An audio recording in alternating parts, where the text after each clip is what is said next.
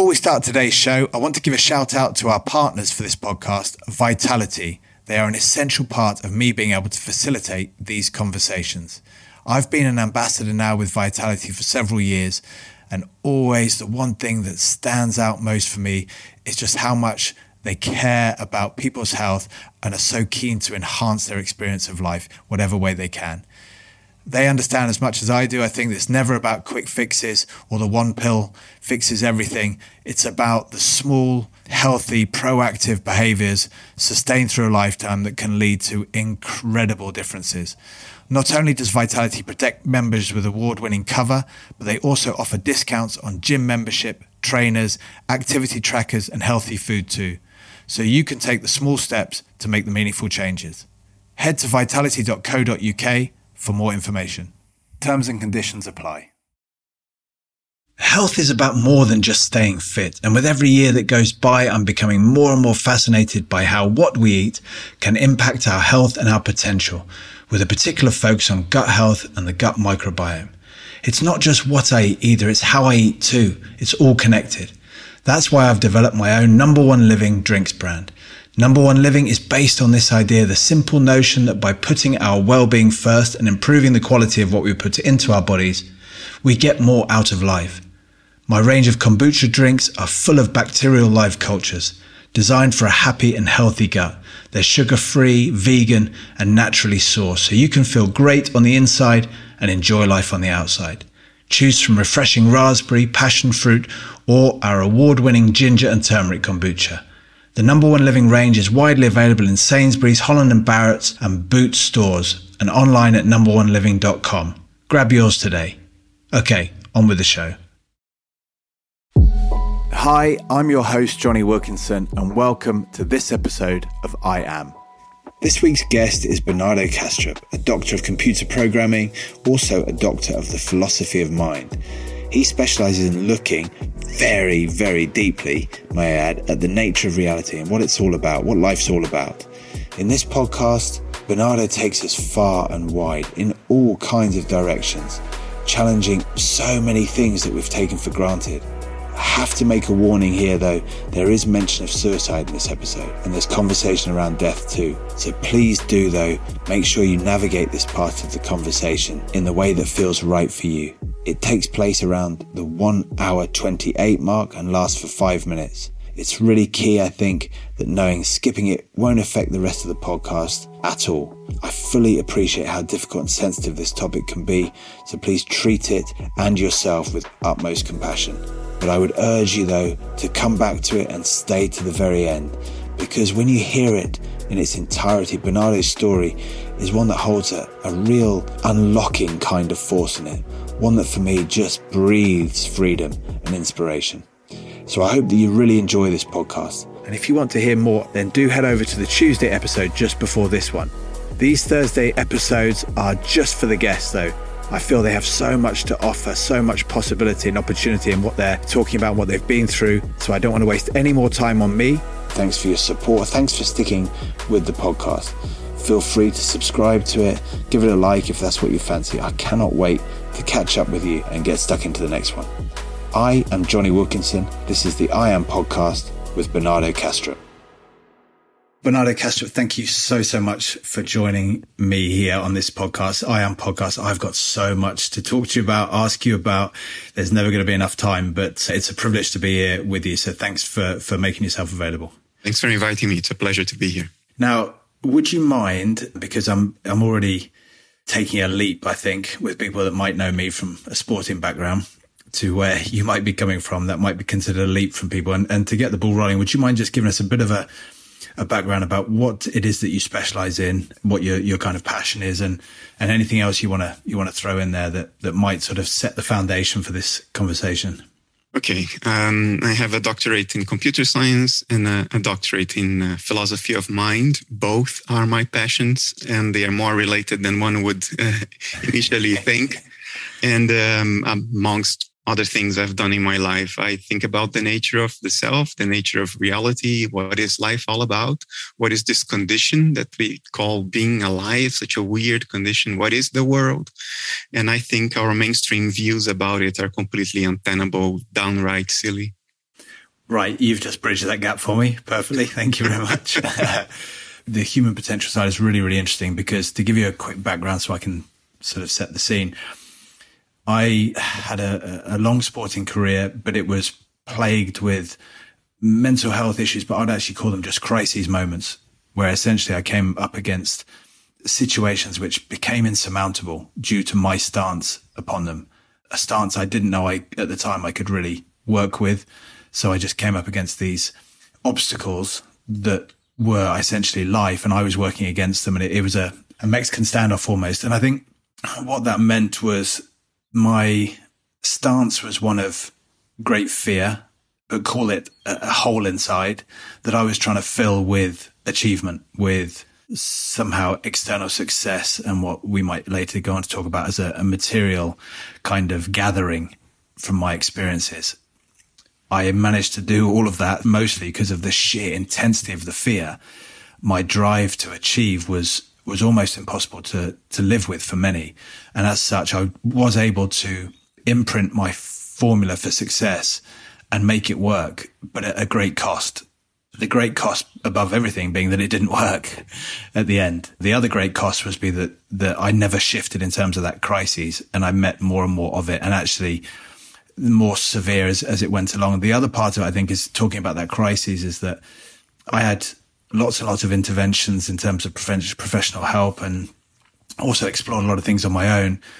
And it got to a stage later in my life where I was at a moment of a bit clearer understanding as I was trying to go from, okay, I have to change. It's not the world that needs to change, that I need to control and move. It's me that has to move. But for some reason, there was a greater interest in me that was about, well, what's underneath the movement from one to another? What's not moving? Because whatever I move to, I'm going to meet problems there as well. So I got actually more interested in the unchanging idea of what's there and that potential. And that led me into everything from Buddhism, and I went to quantum physics, which I found fascinating how those two aligned, and then into self-inquiry and everything therein, but never losing sight of the goal of performance, the desire to actually go out there and still perform and express passion. It wasn't a kind of retreat away from active life. It was a movement deeper into that engagement.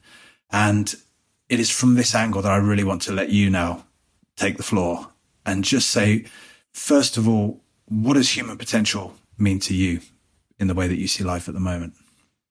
Life is something nature is doing.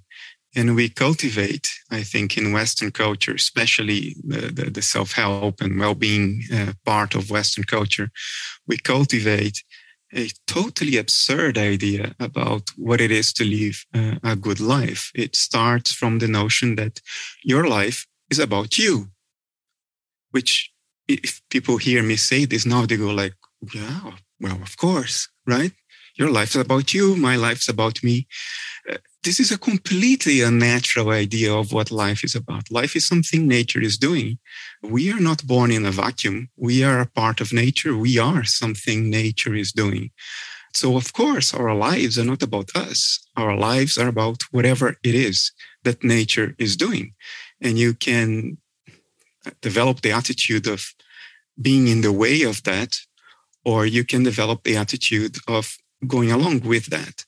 But because we think our life is about us and that we have some kind of moral, almost religious, metaphysical responsibility for being happy all the time, which is utterly impossible and unnatural, we add insult to injury, because not only do we not manage to be happy all the time, we feel guilty for not managing to be happy all the time.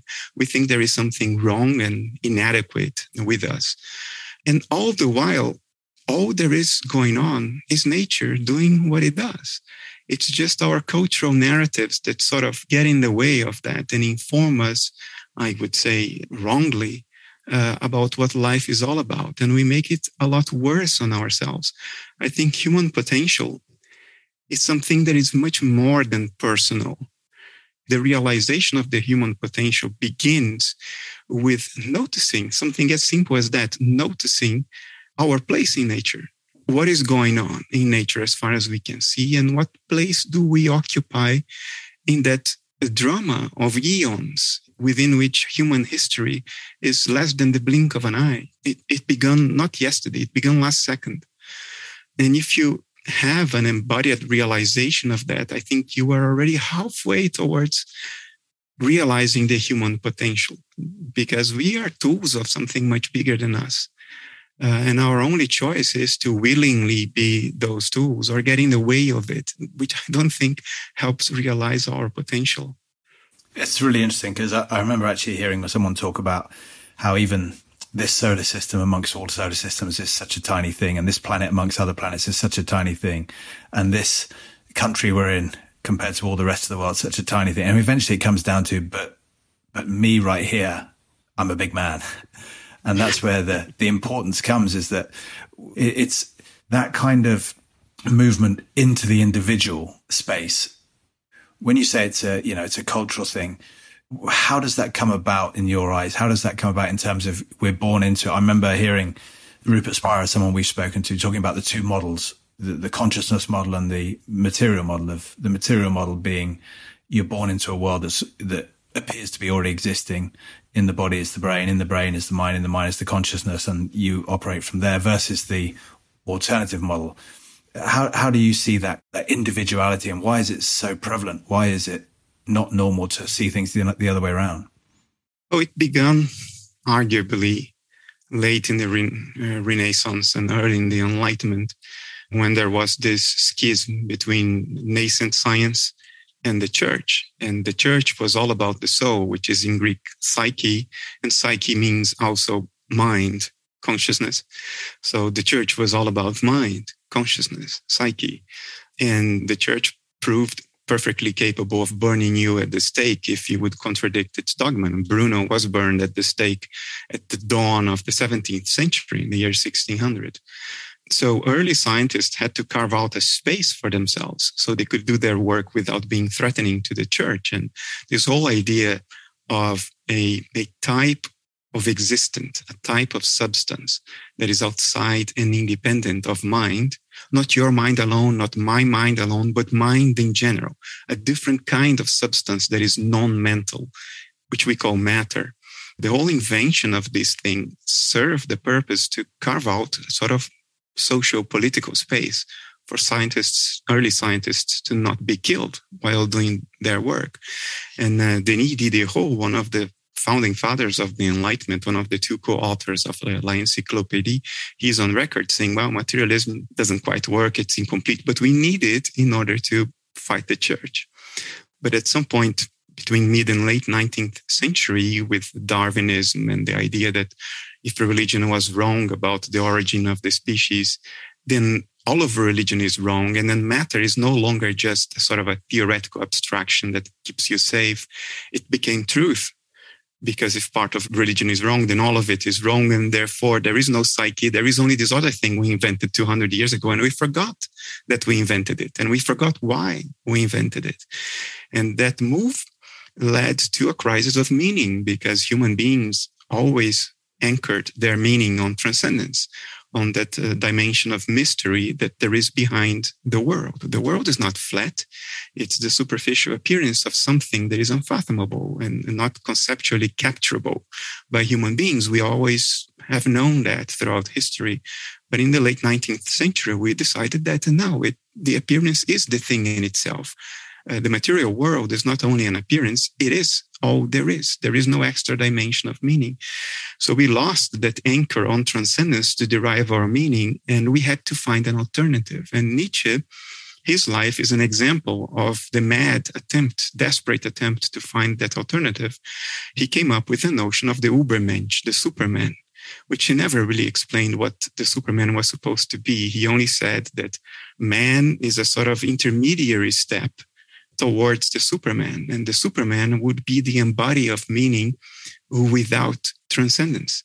In psychology, we call it fluid compensation. If you lose a source of meaning, you have to compensate by inventing another.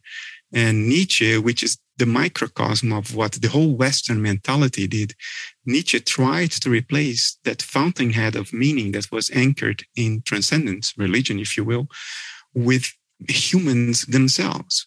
So we would have to become superhuman. We would have to transcend ourselves in order to find meaning again, which is, of course, a very courageous call, but it is impossible. And we are still trying and we are still failing. And that's where this whole notion that your life is about you has its origins. You have the moral responsibility in Western culture to perform an impossible feat, to become the Superman and derive meaning without mystery. Make meaning. That's what existentialists started talking about. You have to make meaning, which is, of course, a direct contradiction. If you have to invent meaning, then there is no meaning. You're cheating yourself. You're deluding yourself. But it's still the struggle we are in 150 years on. We are still trying to become the Superman, and our entire well-being industry is geared towards trying to convince us that we can perform this impossible feat. Let's see how long we will keep hitting our heads against this wall.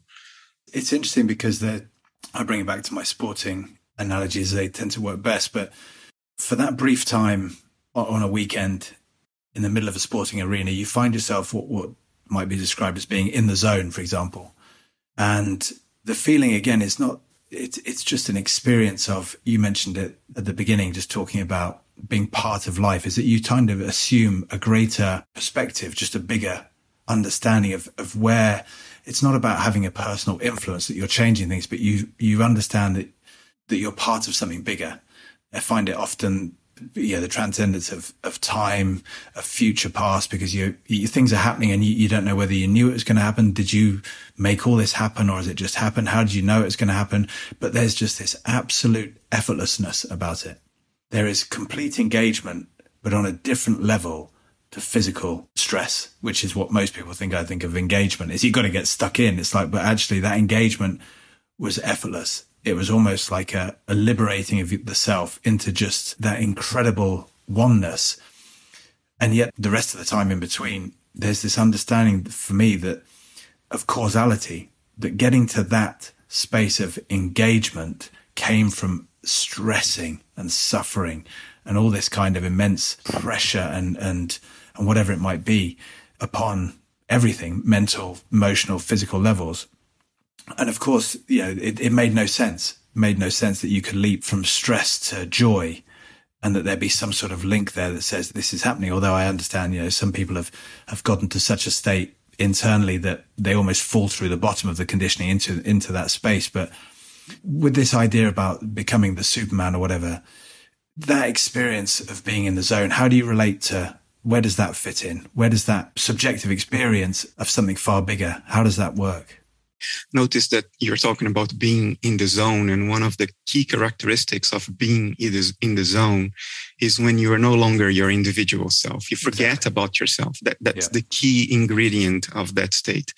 And that can happen in different ways, just by relaxation. When you don't get on the way of nature, you will be naturally in the zone.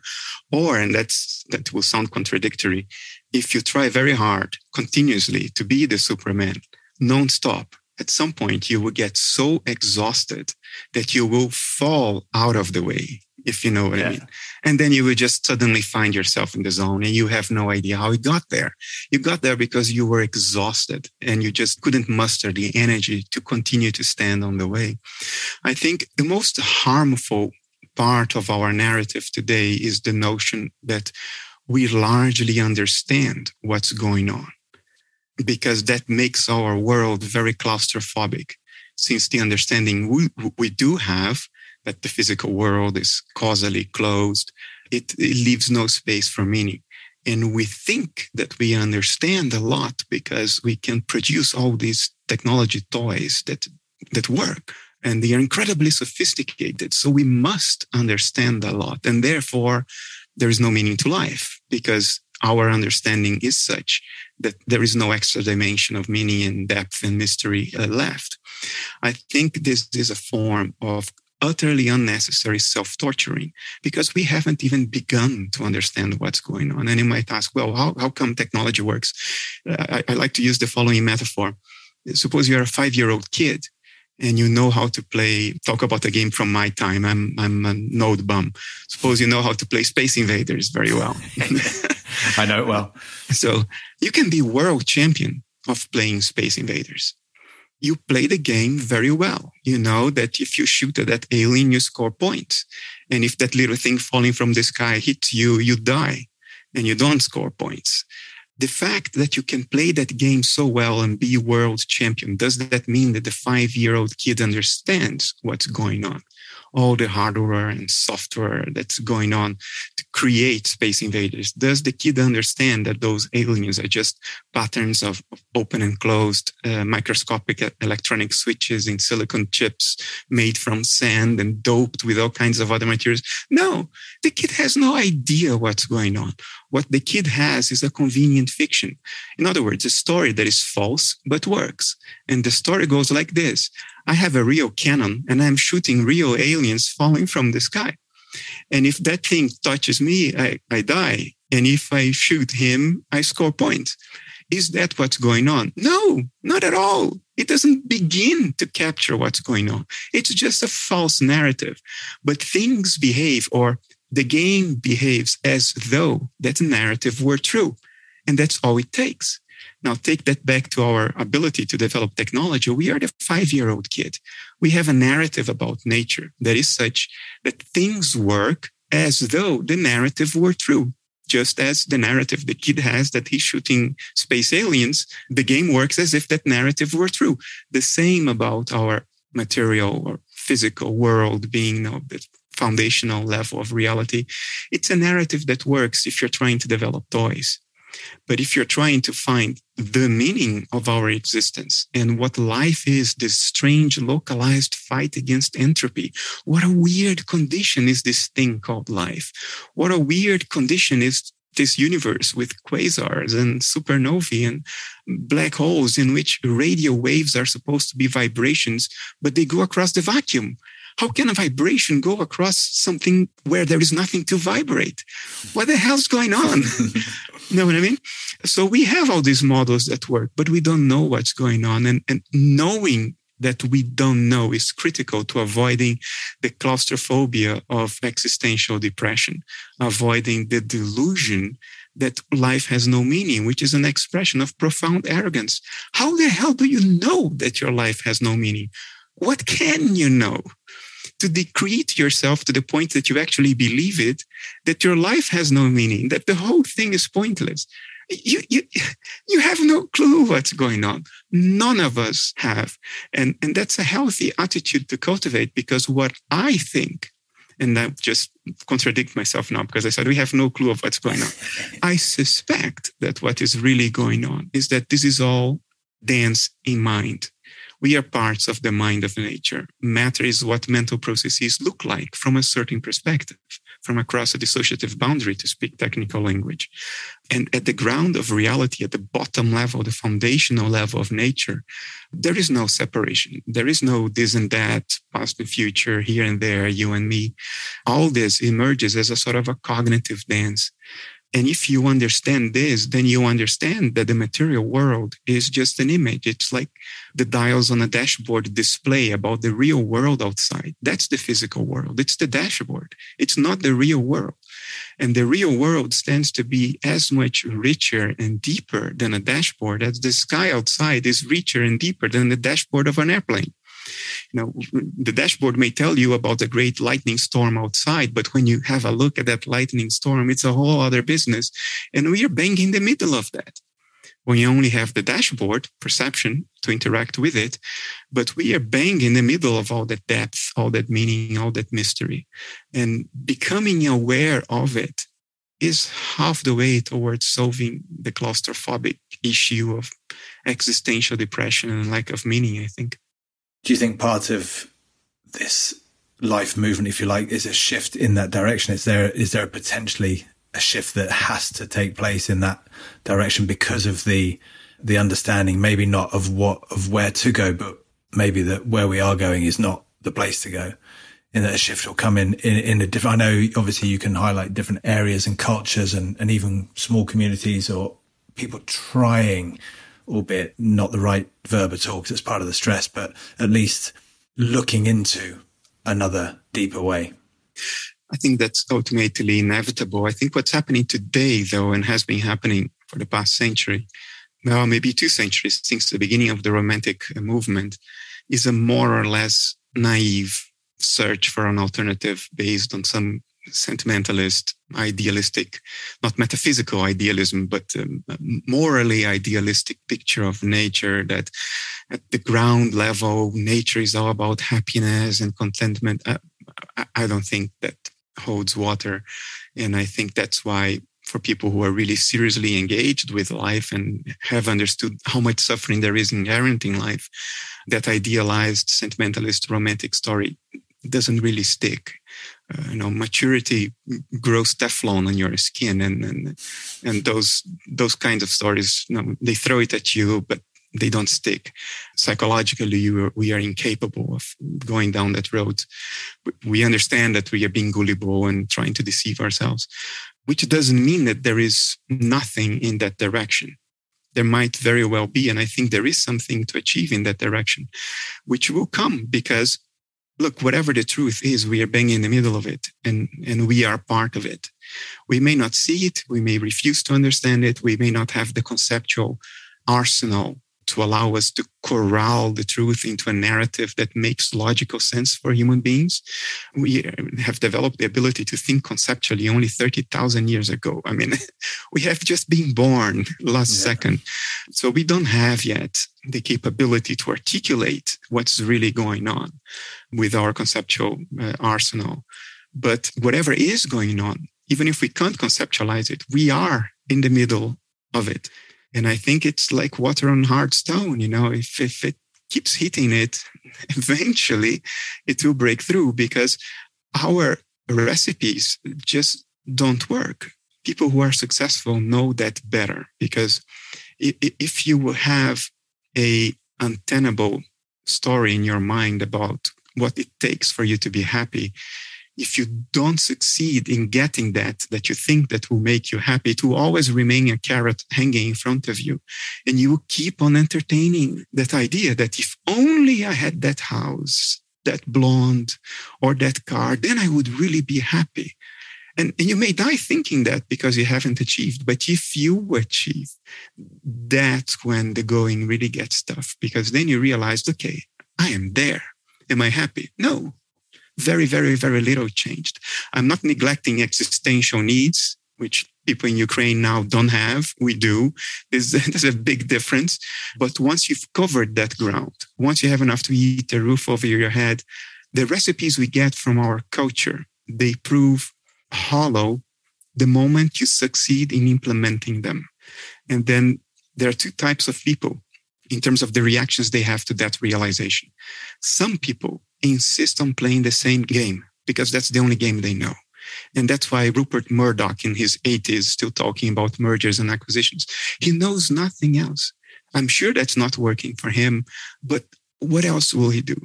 The other type of person is the one who bites the bullet and says, okay, everything I was told about what this is all about, where I should go, and what will make me happy and give me a feeling of fulfillment and close that gaping abyss in the middle of my chest, everything I've been told about it is just wrong. Our culture is adolescent. It gives you a recipe that works for the first half of life, but fails completely miserably for the second half of life. And now we cannot follow recipes anymore. Now we are experimental cooks. Now we have to find the trail. Open a trail ourselves. There isn't a trail that somebody already traversed before us because our culture is adolescent. And that systemic fulfillment will eventually start getting passed on across generations. In other words, young parents today, I don't think they feel that comfortable anymore about telling their kids, look, it's a house, a white picket fence, a dog, a wife, and 3.2 kids, whatever, 2.4 kids, whatever that is. And then you will be happy. Or you work for the same company your whole life and you work hard. And that's what life is all about, to have a good life. You work hard. And I don't think people can tell that story anymore because they know it, at the very least, not a complete story. So this will start percolating down the generations, and the collective consciousness of our culture will start having to face this and have to take a few steps back and to the point where we took a wrong turn and review and change our hidden assumptions about the nature of what's going on and what does it all mean and how do you go about having a fulfilling life. And many people learn it on their own, but again, they tend to romanticize it as well. They tend to think that what happened to apply to them should apply to everybody else. And things are always a lot more subtle, complicated, and nuanced than that. But I do think it will have to happen, because you cannot have a chronically unfulfilled civilization for very long. That civilization will either destroy itself or it will find its way out of the trap that it has fallen into not that long ago. I mean, one of the things you mentioned about the unfulfillment there is quite interesting, how you mentioned people play the same game. I think a strong point of that was retirement, that sense that I'll be happy when I've come into retirement, and it's not there. And you think, well, now's the time. But unfortunately, the next one is, well, once I've left my legacy, then I'll be happy, which means I've got to die first before I'm happy. And that one, there's no coming back from. So I can see the momentum of that cycle and that habitual thing. And you mentioned there about the hidden assumptions within us and about the cultural influence upon the next generation and the parents' influence and everything. But within the individual's makeup, you mentioned hidden assumptions. I mean, obviously in society's makeup as well, but those hidden assumptions, are we sort of referring to the same thing now as talking about limiting beliefs? When you talk about the absolute state of, I do not know, the humility to be able to shed everything that has built up this idea of who I am, this almost physical existence of me in the world doing something that is almost confusing and shadowing the experience of living. Are these hidden assumptions essentially just in the way of that? When they're removed, we're getting closer to that I do not know that is something we can't necessarily report back on. When people say, what's it like to be in the zone? You sort of go, oh, as soon as I say something, it just ruins it. I think we make a whole lot of assumptions. And then, look, if you want to reform the house, the first step is to get the garbage away. And that first step is not too difficult because the garbage is very self-evident. I can speak more specifically about that because that's a metaphysical point. We have this idea that the world is fundamentally something other than mind, that matter is something other than mind. It's outside and independent of mind. And somehow you can describe matter fully with a list of numbers. So if you say that's the weight, that's the electric charge, that's the length, that's the frequency, the amplitude, if you make that list of numbers long enough, then you will have said everything there is to say about reality, about matter. And mind is just some kind of byproduct of brain activity, some ephemeral structures of matter that come to an end. And therefore, everything you learn in your life, all of your insights that you've achieved through great suffering, ultimately they are for nothing because they are going to disappear when you die. And therefore, all of your suffering was for nothing. And by the way, neither are your achievements, because given 1,000,000 years, they are gone. Nobody will know. Nobody will remember. And the universe will die either a heat death or it will collapse again into a singularity. And then it would have been all for nothing. And we think we know this. We think these are facts, not because we have thought these things through, but because the entire culture around us is telling us these are facts. How could everybody be so wrong for so long, right? Obviously, this is right. Well, look at history. Everybody has been very wrong all the time. Century after century, the longest you look back in history, everybody was wrong all the time. Why do we think that we are right now, especially when there is plenty of evidence that we are very wrong? The whole notion of matter as something outside mind, it began when we started describing this world of colors we see around us, which is mental. Colors are experiences. They are qualitative in nature, not quantitative. There is something it is like to see red, to see the blue sky, to taste a strawberry, to fall in love, to have a bellyache. These are qualities. That's the entirety of existence as far as we know by direct acquaintance. Qualities. We came up with quantities to describe these qualities. So if I would tell you that rock weighs 5 kilos or that rock weighs 50 kilos, then you know what quality to expect if you were to try to lift the rock. All these numbers were descriptions. But at some point we said, you know what? The description is primary. the description comes before the thing described. The map comes before the territory. And somehow nature created this structure called the brain that somehow pulls the territory out of the map. Mm. And because we don't know how that works, we call it a problem. It's technically called the hard problem of consciousness. There's nothing about physical parameters in terms of which we could deduce the qualities of experience. We have no idea how brain stuff, electrochemical processes, could possibly generate the redness of red, the sweetness of a strawberry. But we call it a problem, and we promise ourselves that in version 2 or 3 of the map, we will be able to pull the territory out of the map. We just don't know how to do it yet, which is incredibly stupid. And if you take a step back and you realize that not only logic is telling you we've taken a wrong turn, but evidence too. Because you know what? How do psychedelics create the most intense experience of people's life? The richest, the most intense experience of people's lives. They do that by dramatically reducing brain activity. They don't light up your brain like a Christmas tree. They put your brain, I like to say they put your brain to sleep, but even that is not correct because your brain is quite active when you're sleeping, not when you are under psychedelic influence. Or that Foundations of Physics is telling us now for over 40 years with consistent experimentation that physical properties cannot be said to exist prior to being measured. That the physical world is the result of measurement. Just like the indications in the dials of an airplane's dashboard, they are the result of the measurement made by the airplane's sensors. The sensors of the airplane measure the world outside, and the result of that is displayed on the dials of the airplane's dashboard. The physical world is the dashboard. So if you don't measure, there is no physical world. Of course, if the sensors don't measure, the dials show nothing. Is that mysterious? Not at all. But because we decided that we know that all that exists is the physical world, we get all discombobulated by these experiments. We think, and that's the press saying this, we think they refute reality. Of course they don't. Of course there is a world out there. There is the thing that is being measured. It's just not physical. Physicality is the result of measurement. Now, if you understand and accept this, then, hey, what is it that's going on? Because whatever that is, I'm a part of it.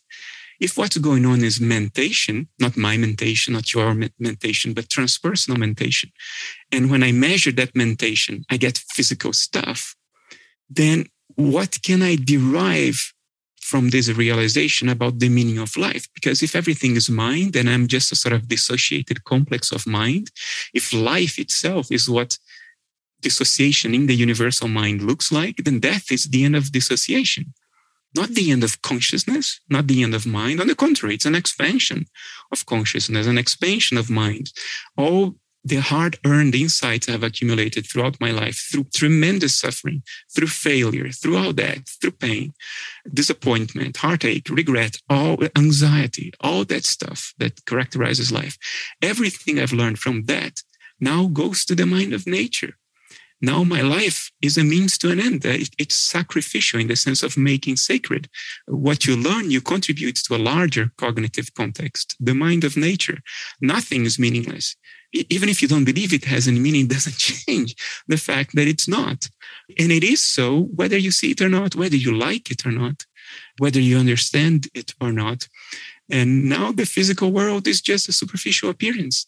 It's like a symbol. It's pointing at something beyond or behind itself, like the dashboard points at the unfathomable storm in the sky outside. Life becomes reinvested. The world becomes reinvested with that extra dimension of depth and mystery and meaning, which is an antidote to the arrogance of knowledge, to this incredibly naive notion that we know what's going on and it's all for nothing. It has no meaning. So you reinvest life with that mystery, with that depth. And you realize that the whole thing is not about you, has never been. You are something nature is doing now. But what is really going on, that's the real you. It's not the individual you. It's not the person who was abused in childhood and regrets this and that and is anxious about that and that. No. That's just a doing. It's not a thing. The only thing going on, and that's what you actually are, is this thing that has no boundaries, that cannot be corralled into a narrative by monkeys that evolved yesterday on a regular planet of a banal galaxy. I mean, all of that arrogance gets diluted when you realize what nature is shoving under our noses all the time, but we refuse to see because we inherit recipes and narratives from culture. I've got so many questions, but for me, going into the quantum physics side of it with a little, I think what you're referring to there with the observer principle, some of that stuff in there, as it moved on a bit from the Schrodinger's cat idea. Presumably I'm very low down in the basics there. It's technically called the measurement problem, and the observer principle, observer effect. This is in popular culture, but I understand what you mean. Yeah.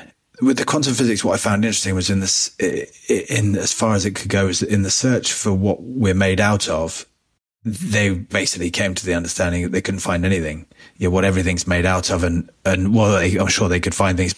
And at the boundaries, it seemed as though there was no end. And yet it seemed very interesting to me at that time that we consider ourselves to have a start and an end and be a finite thing in what is, as far as science can go, an infinite phenomena. We have somehow managed to create an idea that stands up somehow that we are finite and we will come and go. I know from my early childhood takes, the concept of mortality and everything, I'm sure, was so much behind what I experienced in sport. Losing a game was in a way a small sense of mortality, a loss, a grief. And these things were so powerful in that they seemed so capable of marking me and removing parts of me with each loss or whatever it be. But certainly that bigger picture of what happens at, death and the unavoidable nature of it is exploring that through this materialist kind of debunking almost. Is that worthwhile in terms of beginning that journey to remove at least that dark notion that, it starts and it ends, that allows us to have some space, to give us some more time and patience and compassion with ourselves to explore things a bit more fully? I think it depends on the person. Some people, they do not need intellectual permission from themselves to explore certain avenues, certain experiential avenues. They are by nature very open, and by nature they don't really buy fully into any mainstream conceptual narrative. So they probably don't need a compelling reason and evidence-driven story so they can finally give themselves intellectual permission to perceive the world for the depth that it actually has. Other people like me, and I suspect people like you, need to give themselves intellectual permission before they can take any step. If you're about to take a step that you think intellectually doesn't make sense, it doesn't add up, it contradicts reason or contradicts evidence, then your intellect closes you up. And the intellect is the bouncer of the heart. And then you can meditate for 30 years. That's a good expression. I've never heard of that before, but that's a good one. It depends on the person. For some people, the intellect is the bouncer of the heart. It is the case for me. If you don't give yourself intellectual permission, you can pray, meditate, and trip for your whole life, and you still come back and say, no, that's all delusion, all gullibility, wish fulfillment, and all that stuff. So for that kind of person, and I think unfortunately in our culture, most people are like that. If you are committed to reason and evidence, then the very least you owe yourself is to actually pursue what reason and evidence are pointing to. And not stop halfway, not stop with a half-baked story promoted by a science spokesperson who has never been a scientist, who has made a career of just talking about stuff that they don't really know. They are not publishing. They're not actually looking at what's happening. They're just spewing out narratives based on, the polarities of our culture. And the UK, unfortunately, is full of some of those people. So you owe it to yourself, if you are married to reason and evidence, as I am, and I acknowledge that weakness, you owe it to yourself then to investigate more deeply what reason and evidence are telling you. Like, you cannot dismiss 40 plus years of results in foundations of physics because, as they say, if you think you understand quantum physics, then you don't understand quantum physics, which is probably the silliest statement that can be made about quantum physics. Or at least understand that the people who don't agree with the conclusion that I arrived at, my conclusion is physics is telling us that matter is just a superficial level of nature. It's an appearance of a deeper layer, which is itself not material. That's my conclusion, which I think is inevitable to anyone who is intellectually honest. But there are people who disagree with that. Look at what they are saying. Look at the competition. Look at the narrative they are peddling. Look at it sincerely. Let's look at this. Sean Carroll, the guy who occupies Richard Feynman's chair today, he thinks that the right conclusion is not what I just said. The right conclusion is that there are countless gazillions of physical universes, parallel physical universes, popping into existence out of nothing every infinitesimal fraction of a femtosecond, for which we have precisely zero evidence. That's one of the alternatives. The other alternative is peddled by YouTuber Sabine Rosenfelder, who tells you that no. The reason the experiments look like they show that the properties of matter don't exist prior to measurement is that your detector settings change the thing observed. Now, this sounds technical. Let me translate that into a metaphor. What she's saying is the following. If you break out your camera in the evening to photograph the moon, and you go and you set aperture and exposure settings in order to photograph the moon, what she's saying is that depending on the aperture and the exposure you set on your camera, the moon will be something different. The moon will change because of the settings of your camera. And technically, this is called parting away with statistical independence. And it means exactly this. If you change the aperture on your camera, the thing you photograph has changed too. And then you can explain the experiments without saying that matter is not the foundational level of nature. But at what cost? You are parting with parsimony, with reason, with plausibility, with everything we've learned about what measurement means. This is the culture today. This is what people are offering as alternatives. So if you're married to reason and evidence, at least be consistent with your commitment and really understand what reason and evidence are leading to. I definitely know about the marriage to reason and evidence. I think from my deeply sort of spiritual, I don't know what the right word is, but journey or path or whatever it be, I feel blocked by the idea that I need to see it before I believe it. Or before I'm open to it. I need someone to put their thumb on my forehead and show me some kind of ridiculous experience, and then I'll buy in. So I fully get that about the permission. And it's so interesting. One of the things that I found very, very exciting and helpful to a degree, at least it certainly opened doors in terms of some new space to go, was about the idea of how sleep and the sleep states, the dream states, kind of give us a bit of a mirror, if you like, or at least some kind of insight into what could be happening on the universal level, but within the subject itself. I don't know, if you would have any thoughts or explain on that. I completely agree. There has been a study done by Harvard University many years ago already. Didier Barrett was the lead researcher. They studied the dreams of people who suffered from dissociative identity disorder. It used to be called multiple personality disorder, when a person seems to have many so-called alters or outer personalities with different ages, different memories, different personality traits. Some of them know about the other's existence. Sometimes they don't. So these people, their dream life was studied. And it turned out that for 1/4 of patients of dissociative identity disorder, different alters partake in the same dream from their own unique point of view. And they see each other as characters in the dream. So if a person has 3 alters, let's say an adult male, a young female, and a 3rd alter, you can have the young female club the male over the head in the dream. And then after that, when the person is reporting the dream to a therapist, if the young female alter is in control, the young female will report a dream in which she clubbed the man over the head.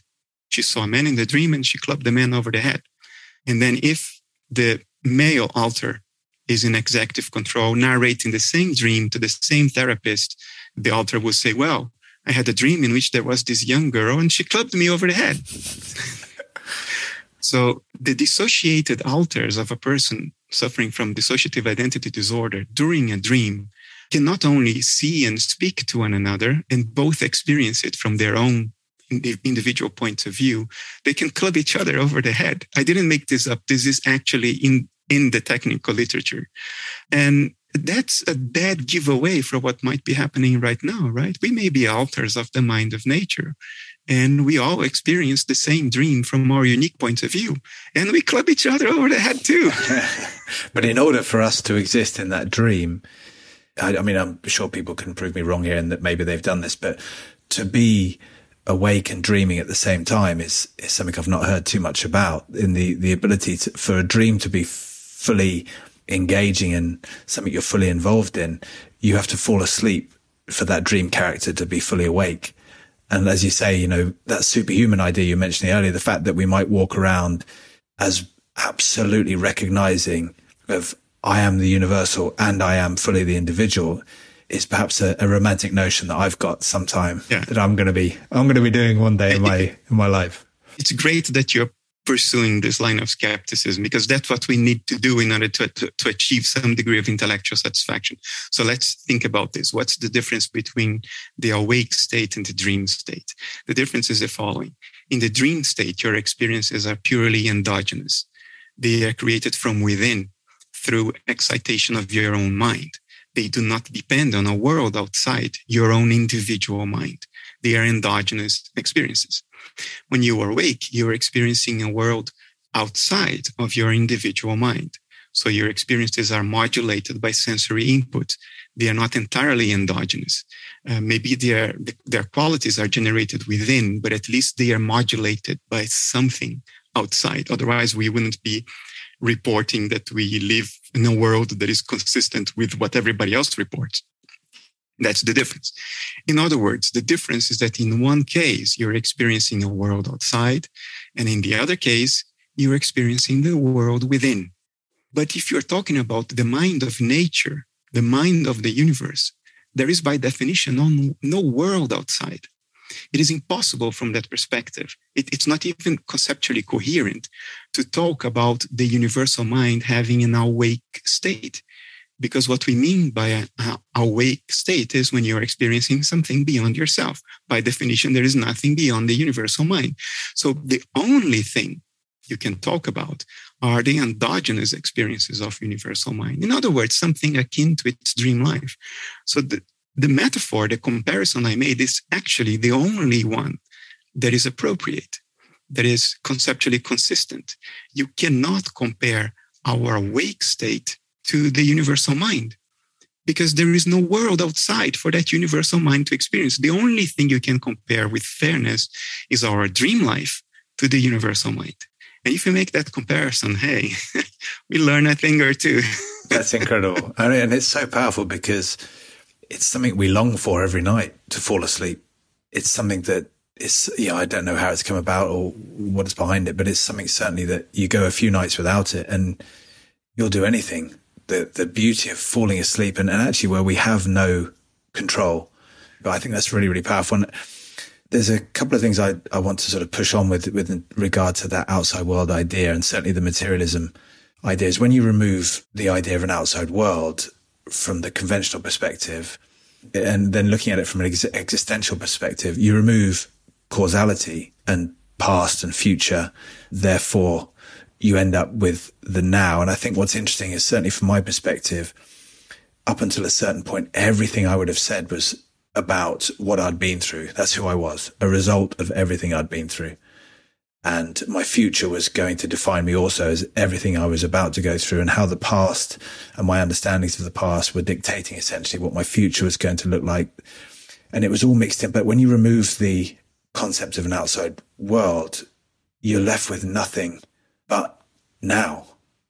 And therefore you have to redefine what now is without past and future, I guess.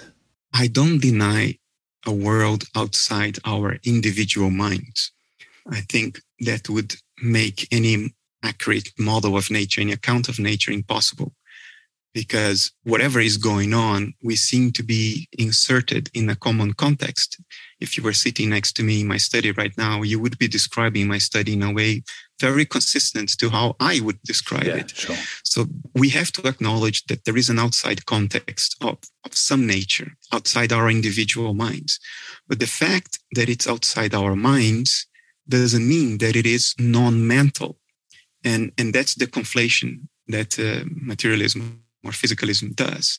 It goes too far in the right direction. Acknowledging the self-evident existence of an external world outside our personal minds doesn't imply or entail that that world is outside mind as an ontological category, as a type of existent.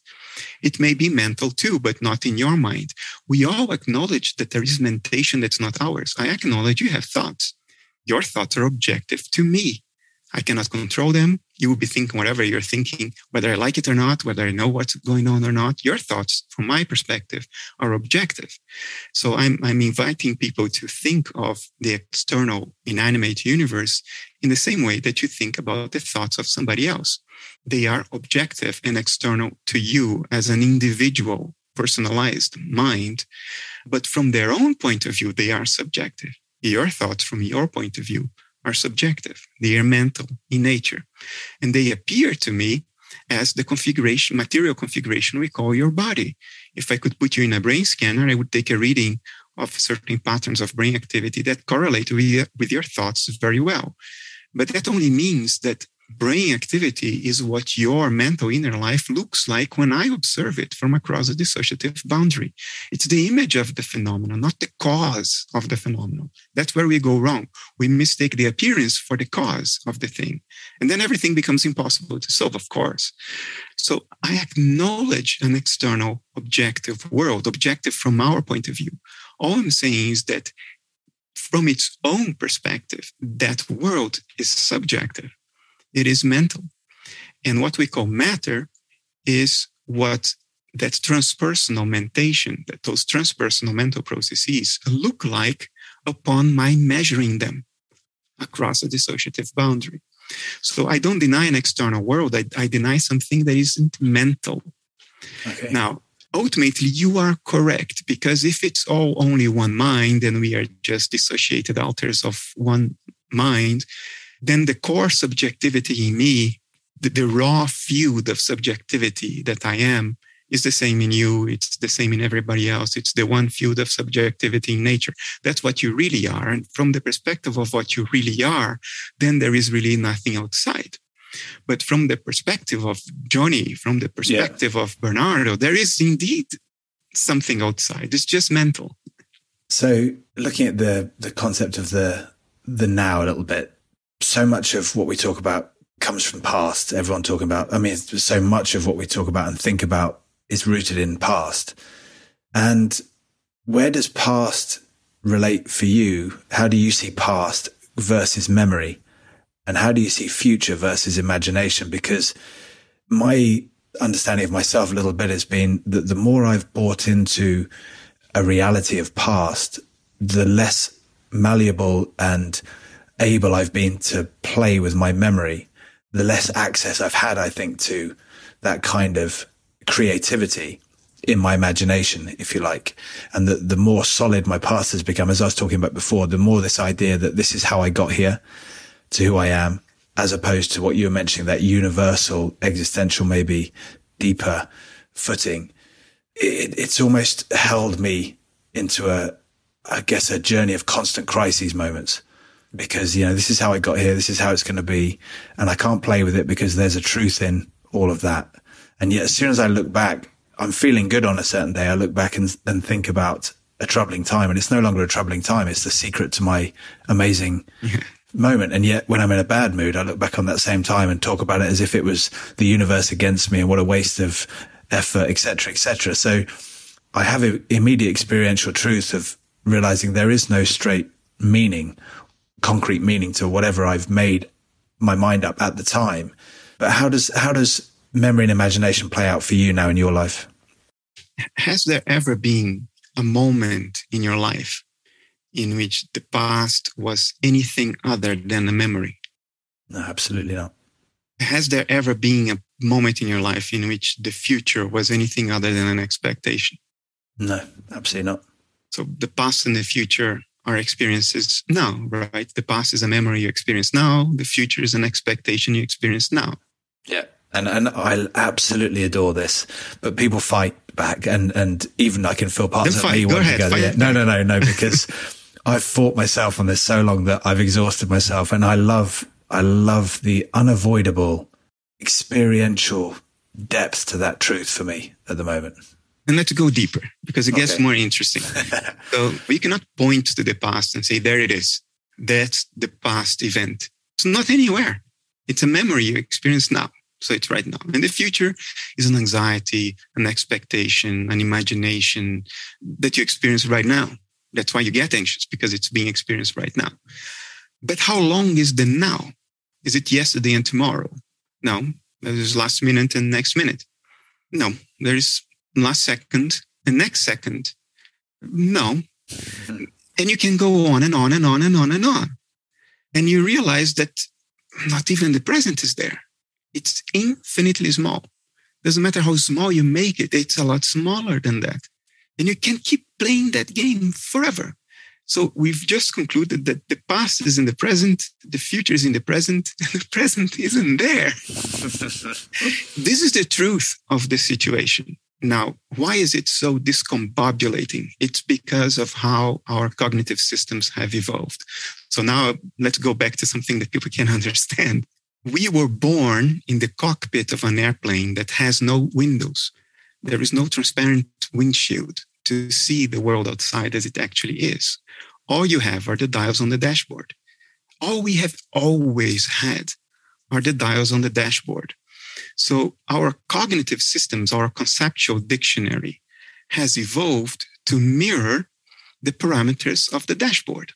So if there is that little dial that moves like this along a certain dimension, that dimension will become a built-in assumption of our cognitive systems, of our ability to conceptualize things. That's space and time. Space and time are the dimensions of the dials on the dashboard, because that's how our cognitive apparatus has evolved. It has evolved to learn about the world through those dials. So it speaks the language of dials. I speak dashboard, you speak dashboard, nobody speaks reality, because there is always the intermediation of the dashboard. We've never seen the world. Remember, you were born in that airplane cockpit and we never had a window, transparent window to see what's going on. So we speak dashboard. And therefore, our language has verbs, actions that begin in the past and then in the future. It has objects and subjects, the subject here and the object there in time. Space-time are categories of perception. Schopenhauer echoed that sentiment or that conclusion later on.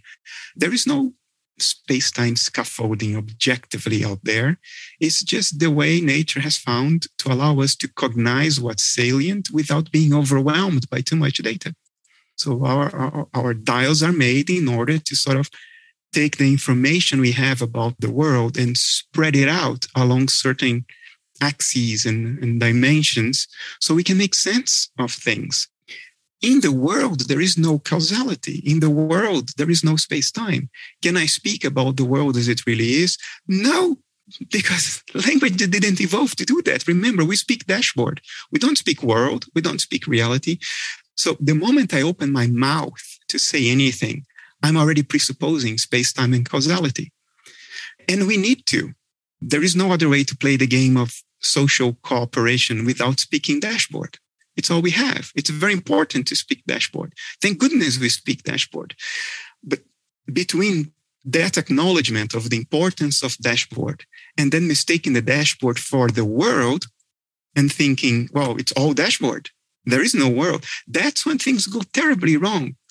You see, it's the same thing that happens when we say there obviously is a world beyond me. Therefore, that world is no mental. No. That second part, you're going too far. We go too far all the time. We start in the right direction, and then we step on the right spot, and continue walking after that. And then, you're off to the races. It happens all the time. Now, to understand what the world might be like. And now I cannot describe it because I don't have language for it. So instead of describing it, I will point at it, and I will hope that you will make the jump through your intuition without needing language. Alan Watts once had this wonderful metaphor about sitting in front of a fence, and there is a broken slit in that fence. So through that slit, you can see the other side, and a cat walks on the other side. And when the cat walks, you first see the cat's head, and then a second later, you see the cat's tail. And if the cat turns around and comes back, first you see the cat's head, then you see the cat's tail. And every time the cat walks by, you see the head and then the tail. So you would say, with reason, the cat's head causes the tail. Because every time you see the head, a moment later, there comes the tail. The head causes the tail. Of course, that's causality. What is causality? Causality is the unawareness of the complete pattern. When you never see the cat, you only see the head and then the tail. You say the head causes the tail. That's causality. Causality is a conceptualization of a partial view of nature. There is never causality. There's only the bloody cat. All that exists is the cat. But we can't see the cat all at once. We have a slit, a temporal slit, that allows us to traverse nature in time. So we see the head and the tail, and we say, oh, causality. Causality is okay. It's operationally effective. It's because we think in terms of causality that we can develop computers and mobile phones and, medical treatments and all that stuff. It's operationally useful, but it's not ultimately true. And again, that's the mistake. We take something that's operationally useful, like the kid thinking I'm shooting aliens. The kid is world champion based on that operationally useful story. But it's not ultimately true. The kid has never shot aliens coming from the sky, playing Space Invaders, right? So the operational usefulness of our narratives must be preserved. What we must get rid of is extrapolating that operational usefulness into metaphysical truths that lead to a claustrophobic, meaningless view of reality and imposes on us suffering that we don't need to have. I don't know whether this rings true or is aligned with what you're talking about, but the idea, therefore, of who we are, the idea we hold, is that a way of being operationally useful in understanding the world by having an idea of who we are? Like you said, once we give ourselves a value, we can start to apportion a relative values and relative understandings around. I was sort of listening to a few things and with my own experience, kind of understanding that as a child, you have that innate freedom, albeit maybe slightly unconscious, that seems to get carried away and caught in that idea of who I am. And it seems that there's certain joy or liberation in returning to the childlike state, but at least through a conscious process. Is that in any way representative of the world, to say that to have an idea of who we are is functionally useful, but once we identify strongly with that as a truth, we end up finding ourselves, as you said, in that suffering space? Absolutely. That's when the shit show begins. Look, you need to know to which mouth to bring the fork. If you don't have that, you're not going to serve nature. You're going to come to an end very quickly. But when you extrapolate and you say, my fundamental identity is this limited being within space-time, then you start in the right direction, but then you take 10 steps beyond the point. You're like the kid saying that, I actually shot space aliens. It's completely dysfunctional to take it that far. Having said that, I don't think we need to be enlightened to have a fulfilling life. The West's perception of what enlightenment might entail may even be distorted, because there is a sense in which the Western narrative about nirvana and getting rid of the ego and all that is a sort of a stepping away from the world, not engaging with the world anymore. And I think that's also a different way of denying nature. You can deny nature by pretending that it is something it is not, and you can deny nature by not engaging with it. These are two forms of denial, I think. But that's my own Western personality, which I've come to accept later in life. I've come to accept myself as a Westerner after a period of being ashamed of it. I think the Western attitude to life is to engage with the images, to engage with life, to engage with Maya, but not to believe it. These are different things. I can engage with space invaders without believing that I'm actually shooting space aliens. I can still have fun. I can still learn something by engaging with life. Actors derive great insight from playing a role in a theatrical play. They know it's not true, but they engage with their character. They engage with the play. Whatever nature is doing, it's through that play.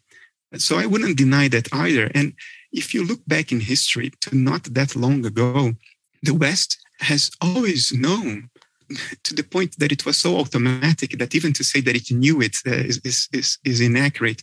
But there is a sense in which we have always known in the West, the Christian West, that life isn't about us. There was no other way for people in the Middle Ages to bear life without this very natural, spontaneous understanding that life is not about them. Because who in the Middle Ages was happy in the way we think we should be today? Life was very hard. You would have 10 kids, about 7 would die before 5 years old. You would die very early, in your 30s or 40s. Disease was rampant. Even before killing you, you'd be debilitated. Things were dirty and cruel. Wars were ravaging. Rape was committed as if it were nothing. How do you bear that if you think that life's about you and that you should be happy? It would be completely dysfunctional. People could bear that because they knew life was not about them. They knew that life is a form of sacrificial service. Sacrificial in the original sense of the word, to make sacred. In other words, to serve something beyond yourself, to serve something bigger than yourself. People understood that life was something nature was doing and they were part of it. And that separating that from nature and saying it's about this part, it was completely nonsensical. So nonsensical, I don't think the thought would occur to them. If you would tell them, this is how I see the world, they would look funny at you. It's like people in the past not understanding the distinction we make between literal truth and metaphorical truth, which is a recent distinction as well. If you tell that to the exiled Jews in Babylon who wrote the Old Testament, do you mean it literally or metaphorically? They would look at you like, what are you talking about? Because people thought analogically. In analogical thinking, there is no such distinction. The same goes for what life is all about. It's a spontaneous understanding that comes from the root of our intuition. It's not the result of a conceptual narrative. It's not the result of a chain of thought that leads to a conclusion. It's something you embody, not believe.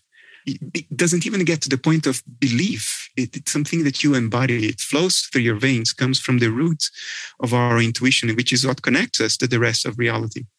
It's so powerful. I mean, for me, I've spent every waking moment involving myself in this is my passion. But listening to you, I'm understanding that you've gone very, very deep into these things and it's exceptional. It really is fascinating. And for me, especially like a sort of kid in a sweet shop at the moment. But I think what you mentioned at the end there reminds me of your bouncer of the heart comment that's gone earlier, in terms of that I mentioned about the crisis moments that kept appearing in my life because of essentially that intellectual logic, that formulaic way of calculating my way to what I consider to be life through the mind. Essentially the mind saying, don't worry, to the heart, I'll work out what love is, what compassion is, what joy is, what creativity is, what beauty is, all those things. In fact, actually, I'll also look after intuition and inspiration. Just you stay there and don't get hurt, don't face those emotions or whatever. And that journey for me has been a big turnaround and a look at the relationship with the unknown, like you said before. And that starts with, for me anyway, that I don't know. All these ideas about who I am and everything and everything around me, I'm happy to say I don't know, which brings that unknown a little bit into a space that I'm happy to befriend. I'm happy to become friends with the unknown. And then, as you mentioned, the true intelligence comes spontaneously out of spaces that I've yet to know. I can't choose to be inspired. I can't say, I'm going to have an inspiring thought, here it comes. Yeah, you can't do that. No, and you can't choose to be creative. You're just creative. And it's such a fascinating paradox in a way between this idea about preparing for performance. In my world, there is so much you can do, but true performance means letting go. And this was such a big part of when you're stood in a change room before a big game, as you mentioned about anxiety and things like that, everything in your mind is calculating logic. You're what-ifing. What's going to happen? If this happens, I'll do this. I'll work out how I'm going to be inspired. Yeah. Because if this happens, I'll just do this. Yeah. And everyone is so stressed. And yet when the whistle goes, everyone is so inspired, not because all of that preparation has led to that performance, although physically the conditioning and everything is required to at least allow you to do what you need to do. But the actual internal experience is that you just let go. Yeah. And all that preparation, the value it has is to give you confidence to allow yourself to let go. Yeah. That's all there is to it. Yeah. Yeah. And for me, I needed a lot of confidence. So I did a lot of preparation. That's for sure. Because of our narratives and all. Look, I have nothing against preparation. I do a lot of it as well.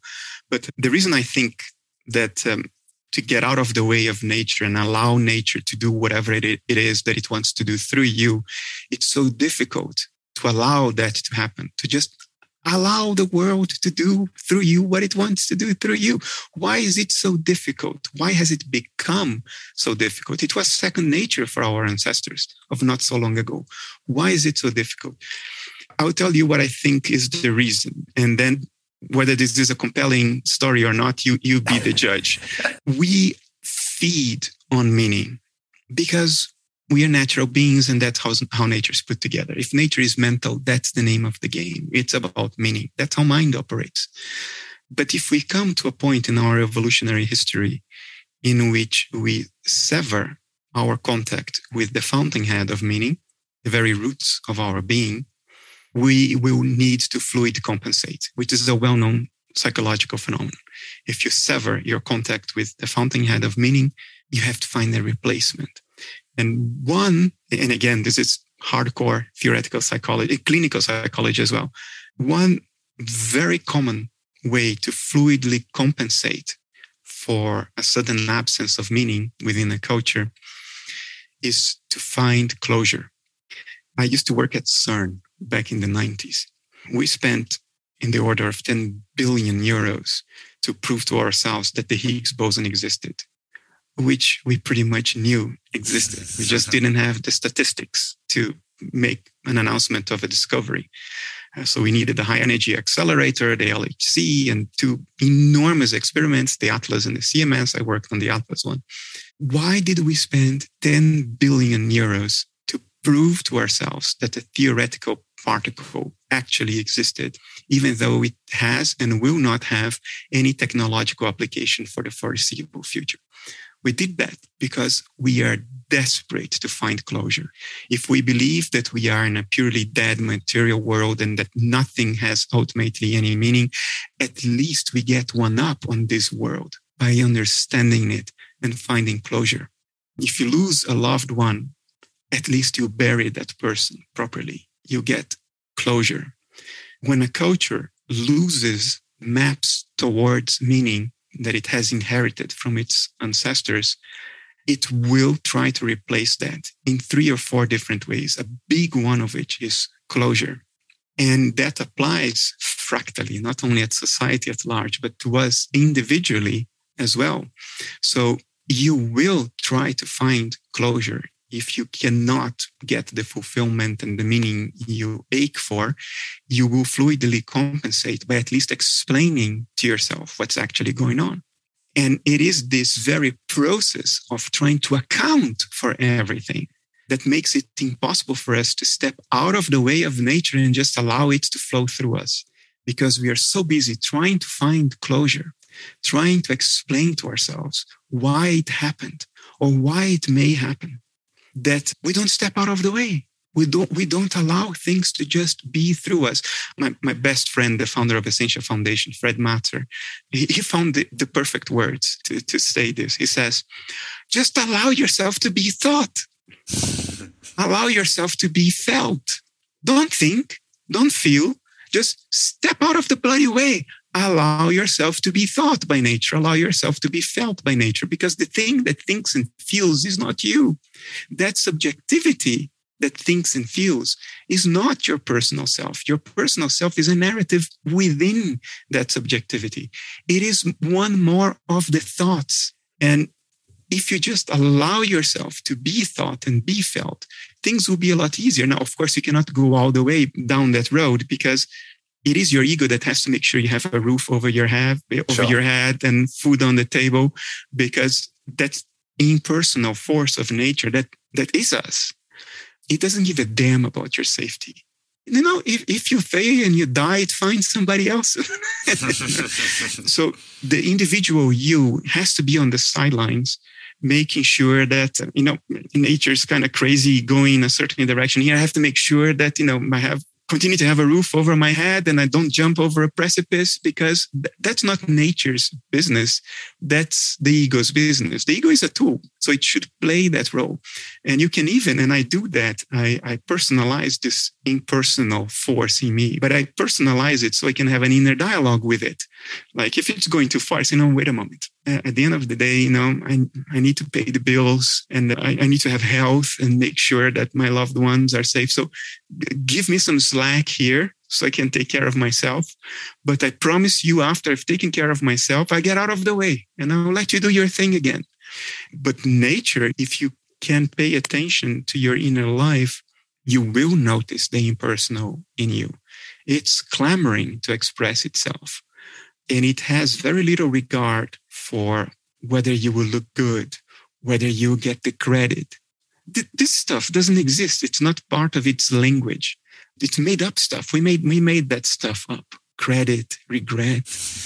You can feel the impersonal if you just allow yourself to pay attention to it. Or as Fred says, if you allow yourself to be felt and allow yourself to be thought. I really like that. And I think, I coach in certain things and certain skills around the sport I work in. And so much of that liberation of allowing it is so powerful. I'm interested in just what you're talking about there at the end, certain device that you use. What has this kind of exploration for you done to your experience of life? Do you practice anything?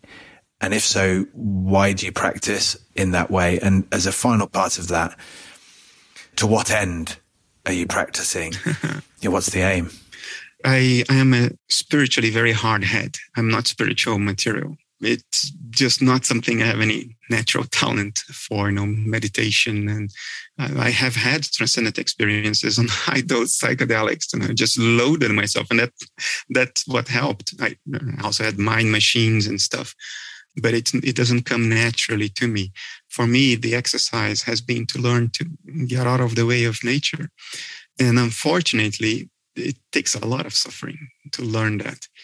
The need for control, for closure, to avoid what you fear is so overwhelming when you embody that narrative that life is about you, that it becomes very, very difficult to get out of the way. You can't even imagine what one means when one says, get out of the way of nature. Most people, and I couldn't even conceive of what that would have meant. If I would be now speaking to myself of 20 years ago, my younger self would go like, what is this guy talking about? What is he on? What did he smoke? But suffering does that. Suffering has this ability to sort of take your eye off what is banal, what is artificial, what doesn't matter. It has tremendous power to sort of bring your eyes towards what actually matter. And it will do that, and you will still not see it. And it will still take years until you actually see what you're looking at. But suffering is the ticket. And unfortunately, I wish that we could do that in some other way. At least I couldn't. But there was a point in my life, I was in my early 30s. I was 33, and I was promoted to director, to senior management position in a Europe top 50 company. Well, perhaps top 10, perhaps. But anyway, it was a point in my life where I had ticked all the boxes that I had set for myself when I was 12, when my father died. I created the list. This is what I want to achieve. I want to have a doctorate, a big job, a lot of power, a freestanding house, the wife of my dreams. And I had the list. And at that point, at 33, I realized I'm there. I have arrived. I've ticked the list. And the first thought was, okay, now let's enjoy, because it's been very hard work so far. And then immediately nature throws a curved ball at you. I found a nodule in my wife then. We're still very, very good friends, but we are not married anymore. I found a nodule in her breast. It took the doctors 2 weeks to rule out cancer. And in those 2 weeks, I realized that I'm not in control of anything. Everything I care about, I can lose tomorrow. And there's absolutely nothing I can do to ensure that it will not happen. I can reduce the likelihood, but I cannot ascertain that it will not happen. And not only am I not in control, I have never been in control, nor will I ever be in control. The whole notion of being in control was a complete illusion of a 12-year-old kid who lost his father and didn't want to lose anymore. And that hit me very heavily. I developed health anxiety about the people I loved and about myself. And if you know what that is, it's an all-consuming thing. It turns your world into a very, very, very tiny claustrophobic bubble. But there was one thing I could do, even if I were at the height of anxiety. I could write. And I realized that anxiety was the thing that kept me writing, because otherwise I would be having fun. If I thought I was in control and, I had money, had a house, and I could just be having fun. I had an excellent salary, but the anxiety, the realization that I was not in control, destroyed my interest in the banal, in the transitory, the ephemeral, the unimportant. It destroyed that completely. I was unable to muster the energy to go after the banal, or the pleasures of life, that girl, that car, that trip. I couldn't. I just didn't have it in me anymore. It was replaced by anxiety, and I could write. I don't know why, because, I actually know. Writing is what nature wanted to do through me, and it found a very terrible way to make sure that I got out of the way. It was my anxiety. And then more recently, I developed horrendous tinnitus, ringing in the ears. My tinnitus is like a dentist's drill, and I have one in each ear. It's day and night, very loud. Last thing I hear when I fall asleep, first thing I hear when I wake up. First year of this, I thought I cannot do this anymore, because medicine can do nothing for tinnitus. Even if they sever your auditive nerve, there's a 50% chance you will still hear the tinnitus, and then nothing else, because then you're deaf. So in the Netherlands, it is legally valid reason for assisted suicide. So your GP can come to your house and put you to sleep. I considered suicide very, very seriously twice. That for half an hour, a very short amount of time, but in that half an hour, suicide is not an abstraction. It's right there. It's a real, vivid, living, plausible, compelling possibility. And when you do that and you get out of it, you know what it is like to not only lose everything, but to lose everything willingly, because you've been in that mental space twice, just to make sure that, that the thing is cemented in your head. And that was the next step in that departure from banality and getting out of the way, that even decisions I was making, not because I wanted banality, but because I was afraid of losing something, even those were nonsensical. Because, eventually I will lose everything. There is no getting around that. It's a matter of time, which doesn't even exist. And only at that point, with that degree of suffering, and with the help of Fred Matzer, who was sort of following me along this process and saying, now we have nothing to lose, because you wanted to lose everything just last week. So what do you have to lose anyway? Get out of the way, do what nature wants to do with you, which for him had a very concrete meaning. He wanted me to do Essential Foundation with him. He was right, but I forgive myself. He's 77, I'm 47. So he had a little more time to figure these things out.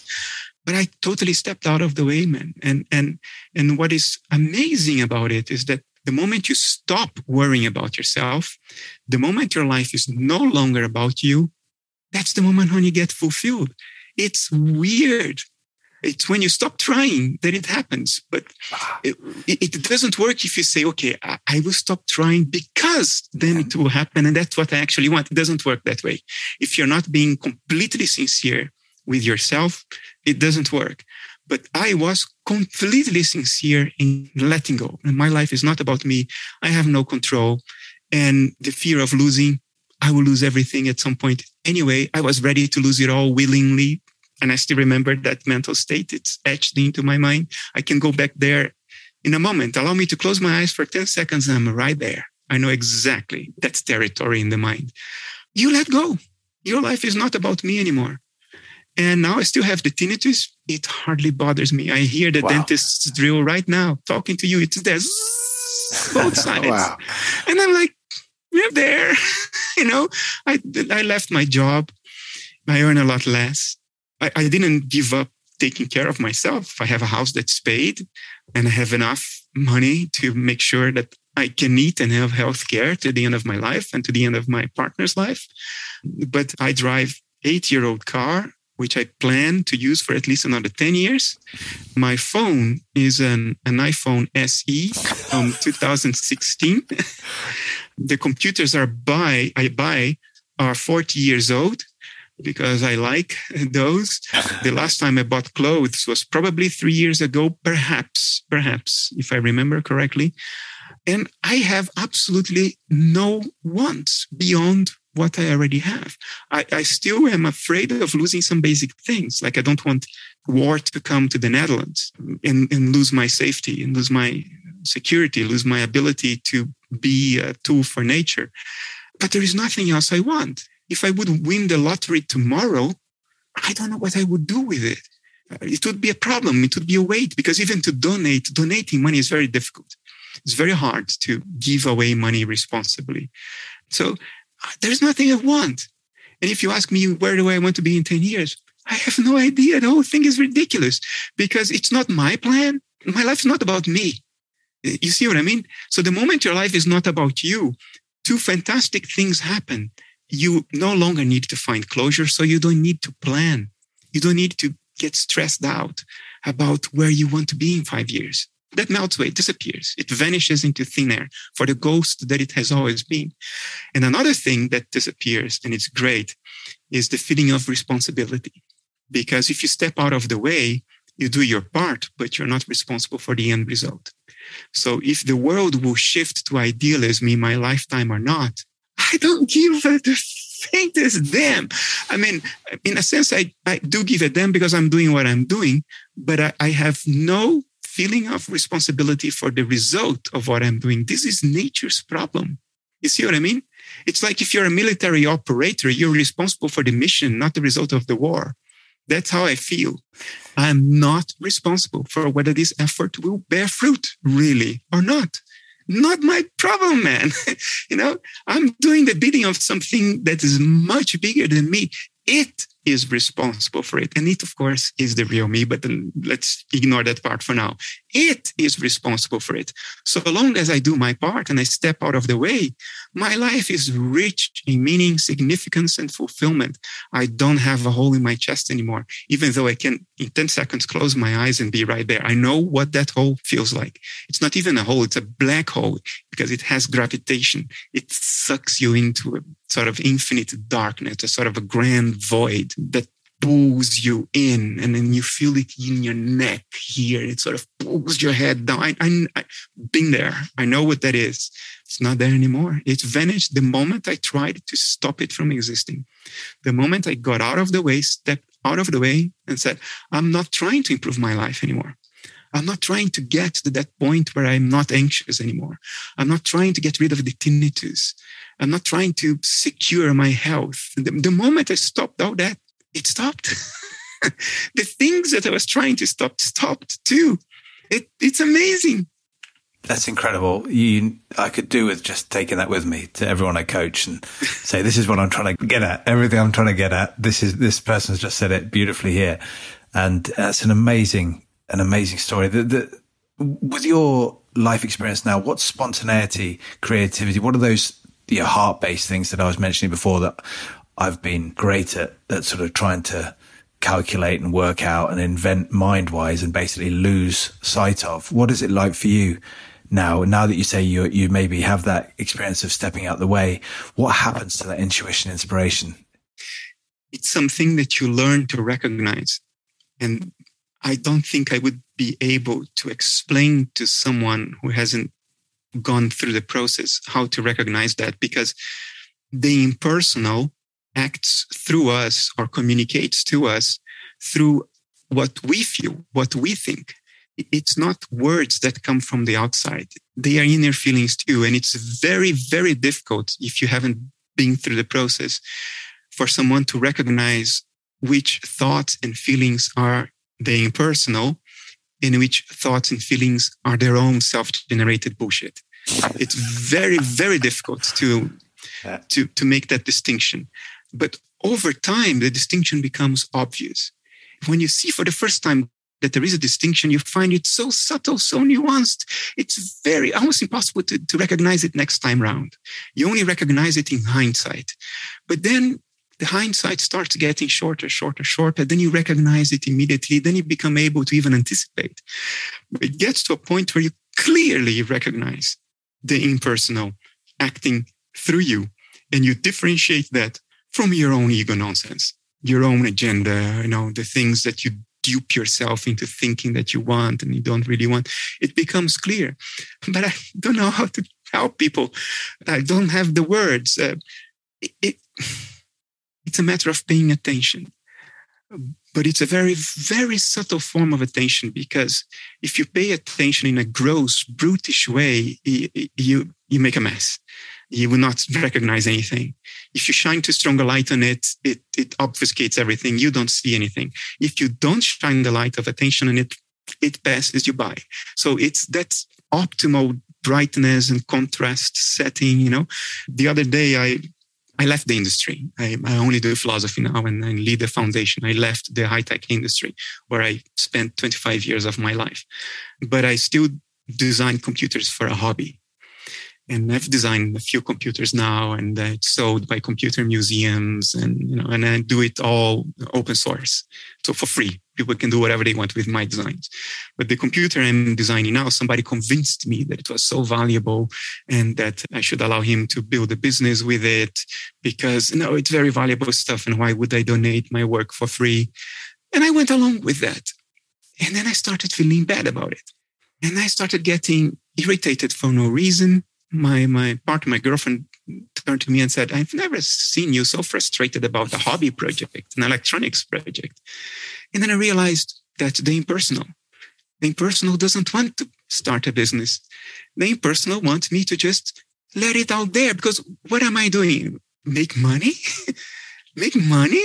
What are you talking about? Wrong priorities. You're going to suffer and never get what you want through making money. So I contacted this guy and I said, we are not doing this anymore. The same day I put it all up online, created a Facebook group, invited everybody, shared the schematics, the board design, everything, put it all there. Man, I felt so good that evening. It's one of those reinforcement things that tell you, yes, you recognize the transpersonal now, and you can differentiate it from your personal ego-driven agenda. Your search for recognition, name, distinction, personal validation, control, money, resources, that thinking of scarcity, I have to accumulate resources in order to be in control, all that stuff. You can differentiate that stuff from the transpersonal. The transpersonal, to me now, it's very clear. I hear its voice sharp and clearly. Yeah. Wow, that's fabulous. Just as a final thing, you've given us so much, Bernardo, and thank you so much as well for going deeply into some really personal things. It's so powerful. What, in terms of ambitions, I know you're saying that making money and these kind of things, passion, projects, ideas, things that you would love to do purely from a creative perspective, perhaps things that you want to achieve, not for the outcome benefit, but simply because of the joy of seeing something come to life, manifesting, if you like. Has this given you any insight into a different way? I know the efforted version of you've got to go out there, slog away and just deal with it for however many years. And that's the way you get things done in life. Is this spontaneity and this inspired way and that voice, is it allowing you to see a different perspective on that model? Yeah, it allows me to see its perspective. And it never comes with a well-elaborated context that tells you the whys of that ambition, that goal. And it doesn't tell you that. So it's a matter of developing a kind of trust. Like you have to hear it. You don't need to understand why. But if you just get out of the way and let it happen through you, it feels good, even though you don't understand the why. Remember, we were talking about closure as fluid compensation. You have to identify your own mind trying to find some form of closure in order to compensate for a felt absence of meaning. So to understand the whys of what nature is trying to do through you is an attempt to find closure. Nature operates on a need-to-know basis. You do not need to know the end result, the end goal or what's happening. Who the hell are you anyway to need to know that? You don't need to know. All you need to know is what nature's trying to do through you. You need to recognize that and find a way to find a balance between making sure that you have a roof over your head, food and healthcare, and the minimum degree of security, and allowing nature to express itself through you in a completely impersonal way that has nothing to do with your personal agenda, your visibility, merit, nothing to do with your safety even. So what I do is when possibilities come to my head spontaneously, like give you a concrete example. I wrote 2 books about the work of other people, Jung and Schopenhauer. And I thought, okay, should I write a book about somebody else? Sort of, it's my way to honor my ancestors. And I think we all should have a way to honor our ancestors, to give continuity to the arrow of life. So my way to honor my ancestors is to clarify what I think they meant. So I've done that twice. And I thought, should I do it again? And then I thought, yeah, let's do this again. Let's do Swedenborg because it makes sense. He was an idealist as well when he was a scientist and mystic, both in one. And he's from nearby. He's from Sweden. I have half Danish background as well. So it makes sense. Let's do Swedenborg. And I didn't feel good about it. And then another name popped into my head. There's a German called Nicholas von Kues from the 15th century, the 1400s. He was a Catholic bishop and a philosopher and also a philanthropist. He founded a hospital for old people in the city of Kues, which today is called Bernardo Kues, here in the west of Germany. And I thought, it's him that I should write. I felt it. But I couldn't articulate to myself, why von Kues? He goes by other names like Nicholas Cusanus, Nicholas de Cusa, the Latinized forms of his name. And I thought, why Cusanus? I couldn't tell myself, but it feels good. And then I was talking to my friend Fred the other day, a book landed in my hands about the work of Cusanus, and the title of the book was On Consciousness and Self-Consciousness, which is a big topic of my work, the distinction between consciousness and self-consciousness. And then by chance, I understood the why, but that was by chance. I didn't need to understand the why. You see, nature wants something, and you feel that in here. I feel it here in the upper part of my chest. When I imagine Swedenborg, no. Cusanus, oh yeah. And I don't know why. I mean, in this case, I figured out why, but I don't need to know why. So that's it. It's a question of paying attention to how it feels, at least to me. To me, it feels here. It's embodied. It's the lower part of the neck and the beginning of the chest. I don't know why it's so localized. It irradiates up to here and down a little bit. It's very clear. It's a very physical, embodied feeling. So that has become my compass. So everything now is about that. Even operational issues have been weighing in my head whether I should move to another website provider because the Essentia Foundation has had already 3 times availability problems with the provider we are using today. But it's a lot of hassle, to move to another provider, create backups, change the DNSs, and you may have downtime and all that. And then I was like, okay, staying with these guys? No. Moving? Oh, yeah. Everything. Yeah. Everything is like that anymore. You have no plan. You have no long-term perspective that you write down about where you want to be in 5 years. You have no idea. Maybe nature pulls a curved ball on you, and tomorrow you start feeling very differently about what you should do. It has happened before like this.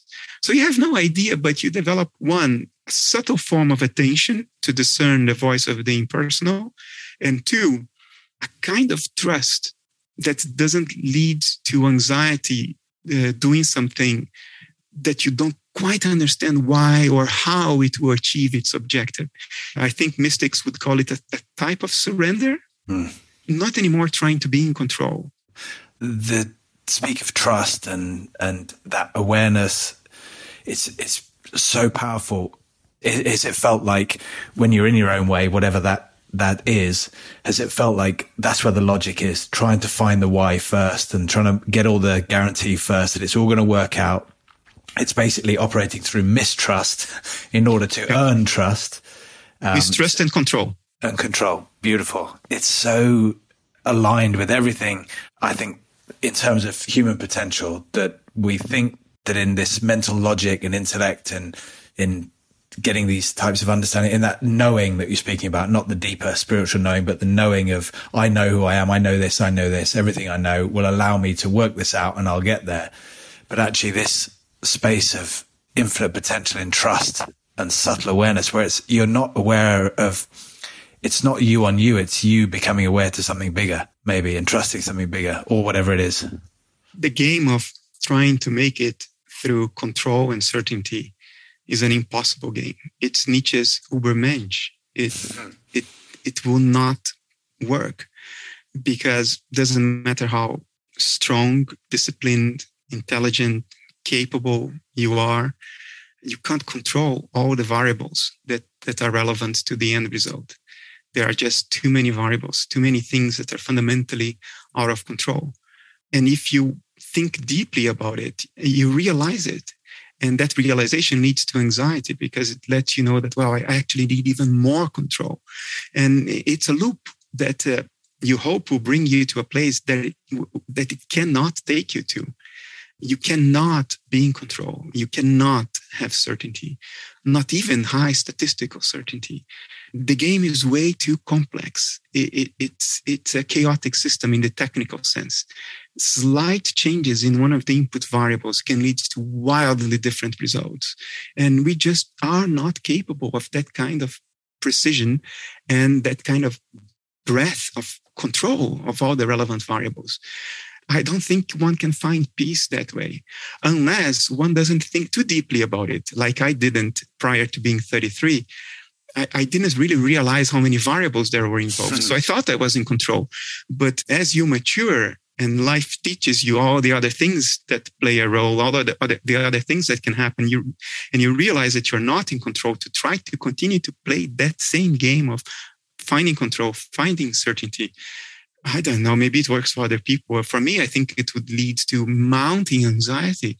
And I found my way out of it, not because I tried to find my way out of it. It's like sort of life sort of kicked me in the butt or pulled me through the hair in a direction where I had no option but to give up on that. And when you give up on that, then you start seeing the alternative.